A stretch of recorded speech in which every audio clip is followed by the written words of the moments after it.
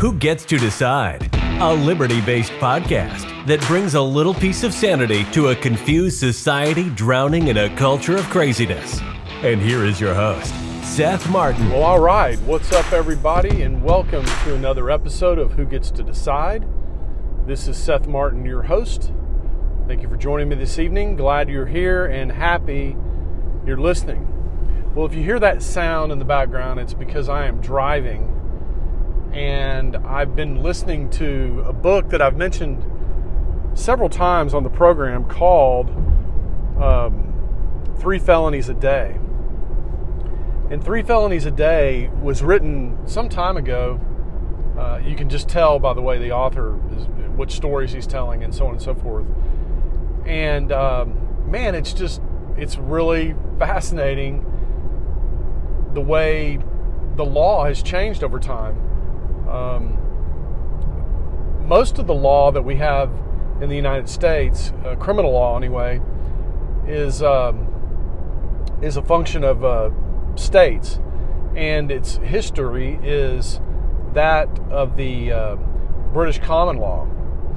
And so it's pretty intuitive. You know, most people know what's against the law and what's not against the law.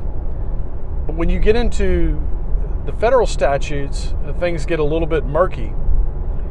And this is because originally, according to the book, the laws, the federal laws, had to be explicitly passed by Congress. The statutes had to be passed by Congress. And somewhere around in the mid-70s, and there's a story around this, and there's a reason this happened. I don't know all the details, so I'm not going to get into it. But essentially, we transferred this statutory requirement by Congress. We transferred to administrative law or regulations and things like that. And this could have been with the founding of the EPA, for example. There's a lot of, the Department of Education was created at that time, and several things like that. So we kind of transitioned to this method where we promulgate rules based on regulations, and we no longer require Congress to actually tell the citizenry what's against the law, what's against federal law. And as a result of this migration, laws have become increasingly vague and broadly written. And so because of that, anytime some law is vague and broadly written, it gives prosecutors a lot of leeway to bring a case. And we see this today with Donald Trump. We've heard criticisms from legal scholars on the news. I think of Alan Dershowitz all the time. And Alan Dershowitz, by the way, is a liberal. I mean, he's been a liberal for his whole life. But he vehemently defends Trump and says that the government really has no basis for any of these indictments or any of the cases that they're bringing against him. Now, I think I've heard Dershowitz talk about the documents case in a little bit different manner, specifically around these attorneys being persuaded to testify against him, which to me is inadmissible. You know, there's a privilege there that you have with your attorney while you're discussing strategy, and you know, you got to remember at the time he was in negotiations with the government about what to turn over, when to turn it over, and all this other stuff. And presumably he was negotiating with attorneys or strategizing with attorneys about what he would turn over, when he would turn it over, why don't we just ignore them, things like that. And so this looks like obstruction, which they've also charged him with. So potentially he's got some legal jeopardy there. But the basic thesis of 3 felonies a day is just the expansion of the prosecutor's power. And if you look at prosecutors, they're not unlike anybody else, right? That's trying to cobble together a career. They have, in some cases, they have political aspirations. They have just legal career aspirations, right? I mean, a lot of lawyers go work in the DA's office or the U.S. Attorney's office before they go work in private practice, or maybe work at a DC law firm or whatever. And so they're just acting on incentives. But man, I got to tell you, after hearing some of these stories, these guys are really, well, you've heard me say this before, but anybody willing to use the power, the full force and power of the federal government via the legal system is, in my mind, somebody who's just evil. And a lot of these prosecutors in these stories are really just evil people. They don't have a respect for the law. They don't have this whole what is the ought versus shall or something like that. You know, what the law ought say and what the law shall say. They don't have that kind of compass built into their thinking or to their principles, their value system. You know, they're more concerned about winning in the administration than actually legitimately administering justice. And one of the stories that he told in this, I thought was kind of interesting because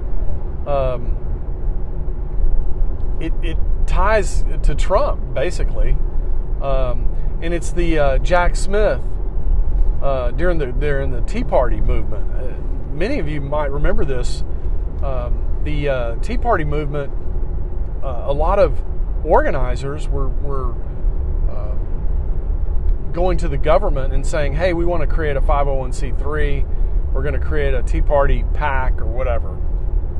And there was a New York Times article that was written, and it was read.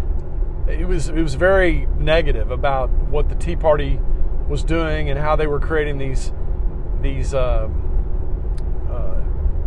nonprofits to organize, which is perfectly legitimate. I mean, there's a lot of Democratic organizations that do the exact same thing. So it's not illegal or it's not improper or anything like that. But there was this article in the New York Times that was really negative about the whole thing. And, you know, if you recall, Nancy Pelosi was calling it an AstroTurf movement. You know, it wasn't a real grassroots movement. It was AstroTurf. And anyway, a lot of these 501c3s that were part of the Tea Party movement came under scrutiny of the Department of Justice and the U.S. Attorney. And Jack Smith was at the center of this deal. And essentially, after this New York Times article was written, Jack Smith had emailed his team and said, hey, is there any way we can criminalize this activity? And through some various circumstances, got Lois Lerner involved. I guess she was over the department that was approving these things. By the way, I misspoke. This is not in 3 felonies a day, but it's in a Mark Levin monologue from, I think, last Sunday. They're so similar, the book 3 felonies a day and then what Mark Levin was talking about the other night. So anyway, this New York Times article was kind of the predicate for Jack Smith to get engaged with these Tea Party 501c3s and was literally looking for ways to criminalize the activity. And to me, that speaks volumes about his political affiliation. You know, he's clearly biased and his political affiliation. This was back in 2010, so this is 13 years ago. And but this is typical of these prosecutors. And a lot of this type of activity, I think, and they didn't really talk about this in the book, but they did talk about how Russia or the Soviet Union had a history of, under Stalin, show me the man and I'll show you the crime. And this is kind of the face that the U.S. Attorney's Office and the Department of Justice is kind of taking. They're conveniently going after political enemies and making life difficult for people they don't like, essentially. And this is not new. I mean, I thought kind of what was going on with Trump was unique, but this has been going on for quite some time. There was a story they told in the book about Bill Weld, and some of you may know who Bill Weld is. Most recently, he was in the public, kind of the public eye when he ran for president in the last cycle in 2016 as Gary Johnson's running mate in the Libertarian Party. And this was a big controversy in the Libertarian Party, by the way. There were lots of libertarians that were really bent over this whole thing. And essentially they let Bill Weld become the candidate of the Libertarian Party or the vice presidential candidate, mainly because he had ties to raising finances. And a lot of libertarians were angry about that because Bill Weld has such a sordid history of abuse of power. And there's a story in the book, the 3 Felonies a Day book, where Bill Weld had gone after the mayor of Boston. And you'll just have to listen to the story, but he essentially cobbled together a bribery case, or a money laundering case, and an extortion case. And he tried to tie them together to try to get the mayor of Boston. The mayor of Boston had been elected like 4 times and was going for a 5th term, and Bill Weld had political aspirations like many of these U.S. attorneys do. And he was going after this guy, Frank White. And long story short, the judge split the 2 cases, which Bill Weld didn't want him to do. And also there was one of the key witnesses went to the defendant and essentially said, hey, look, I'll tell the truth and testify on your behalf if you pay me $200,000 or whatever.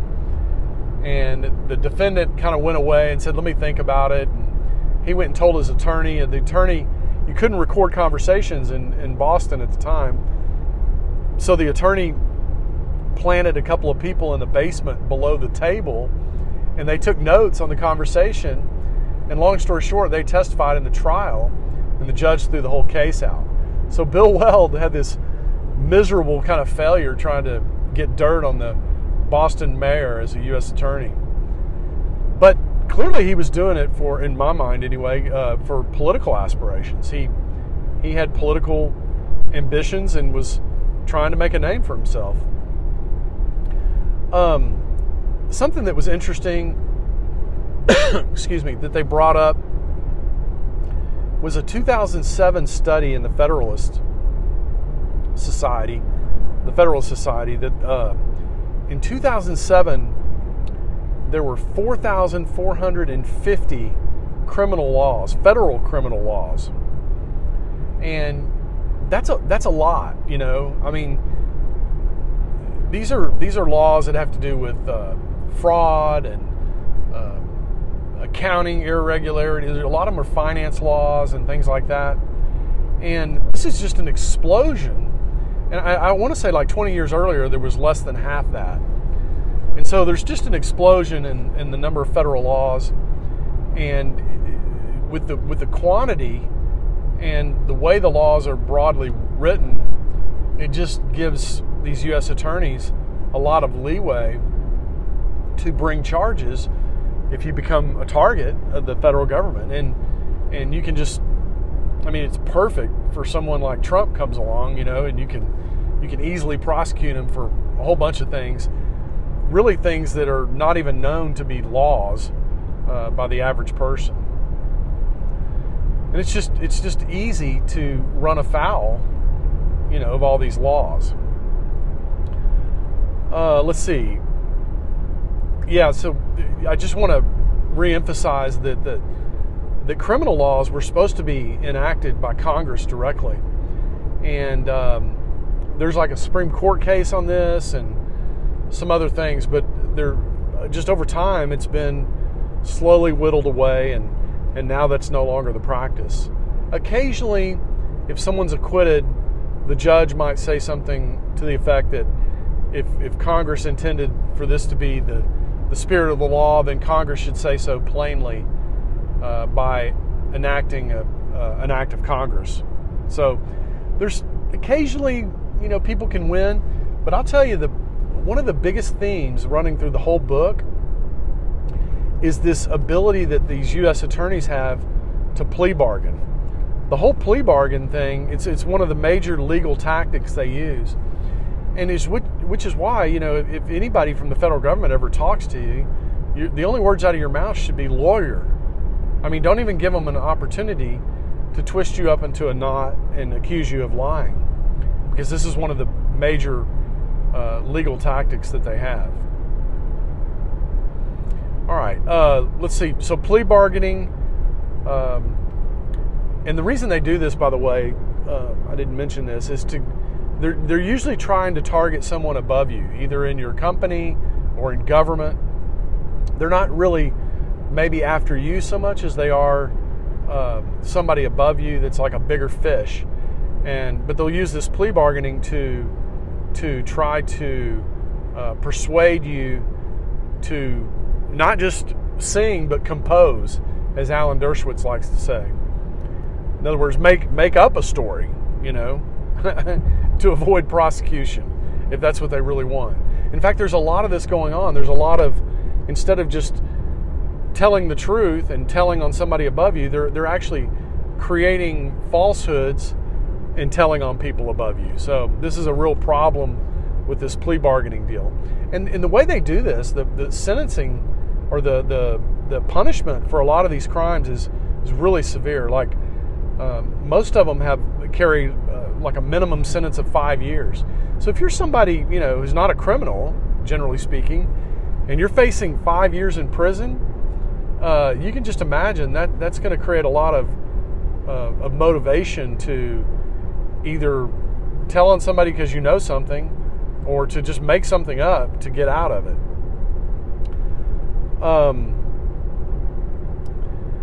And along these lines, by the way, I thought this was an interesting story. Bribery for testimony is illegal for the defense. It's illegal, period. But they tell this story about this case, and it was called Singletary.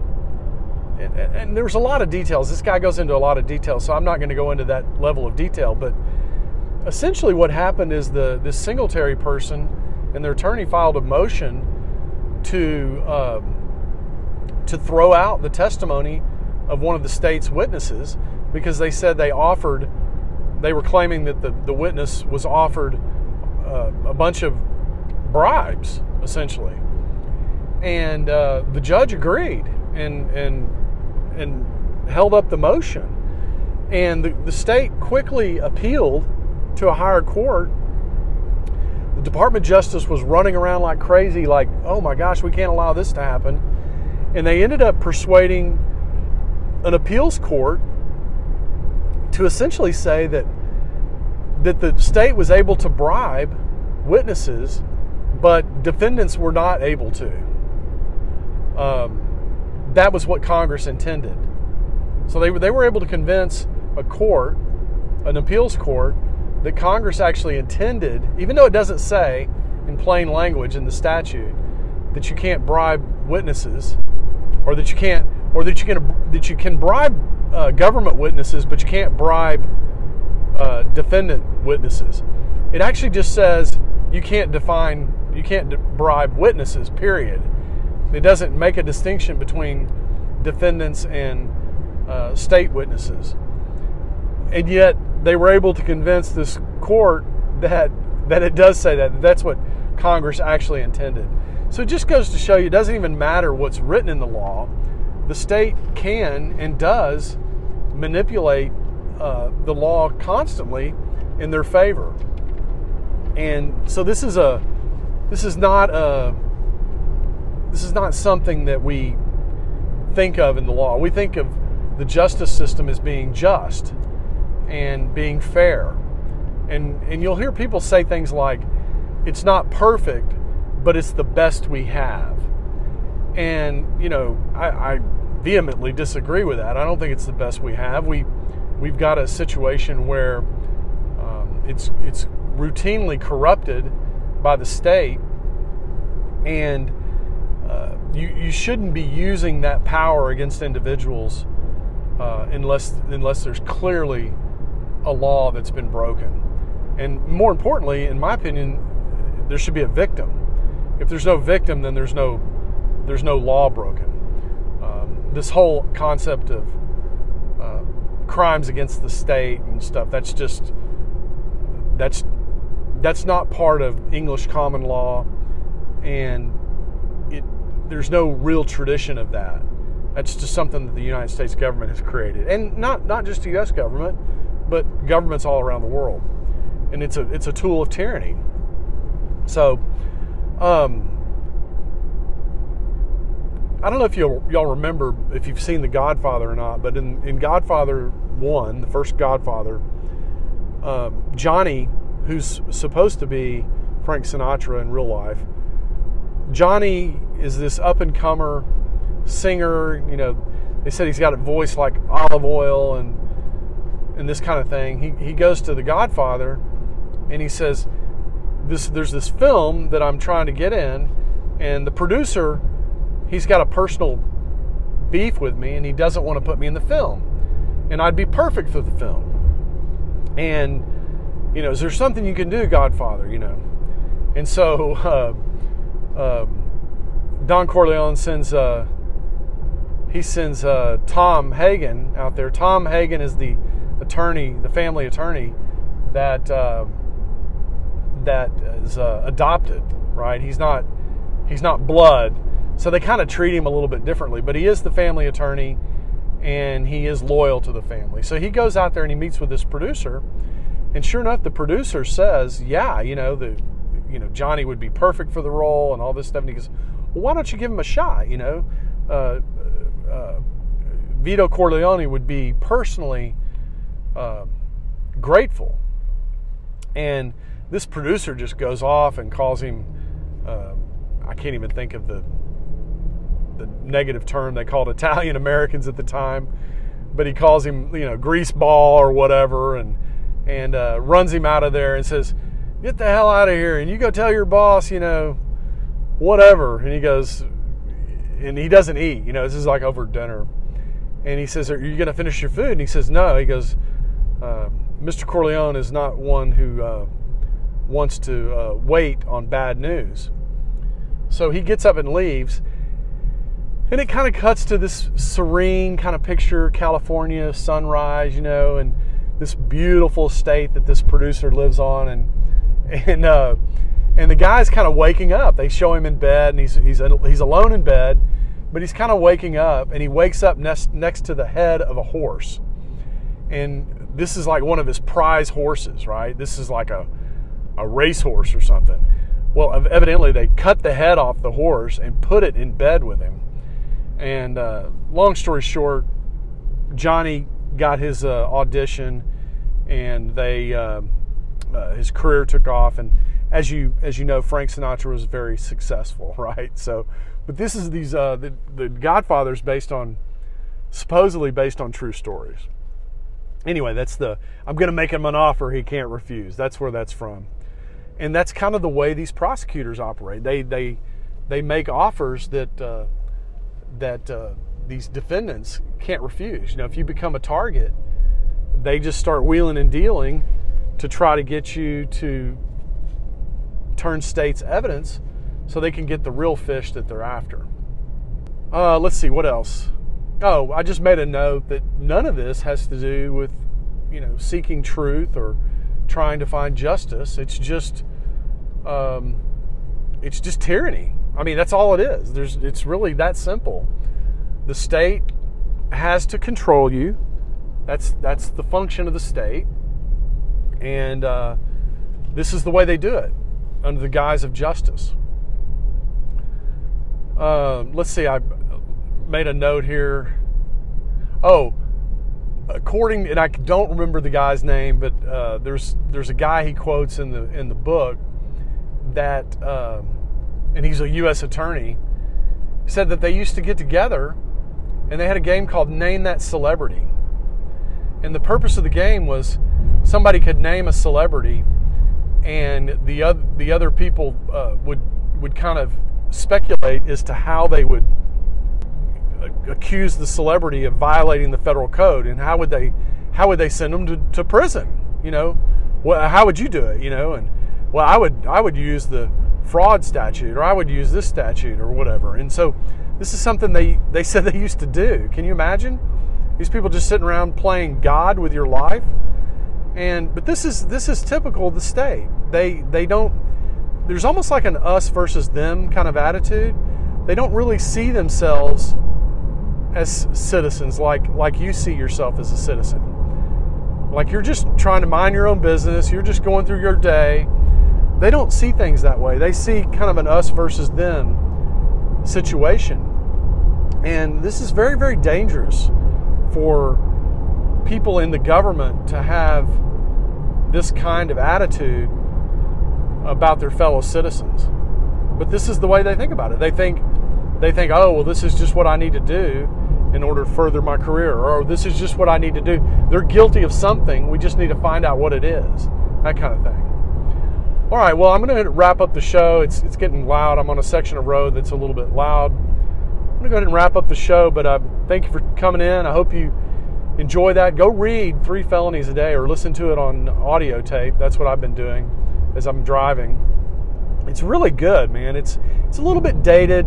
Most of the cases, the attorney's career kind of started back in the late 60s. So a lot of his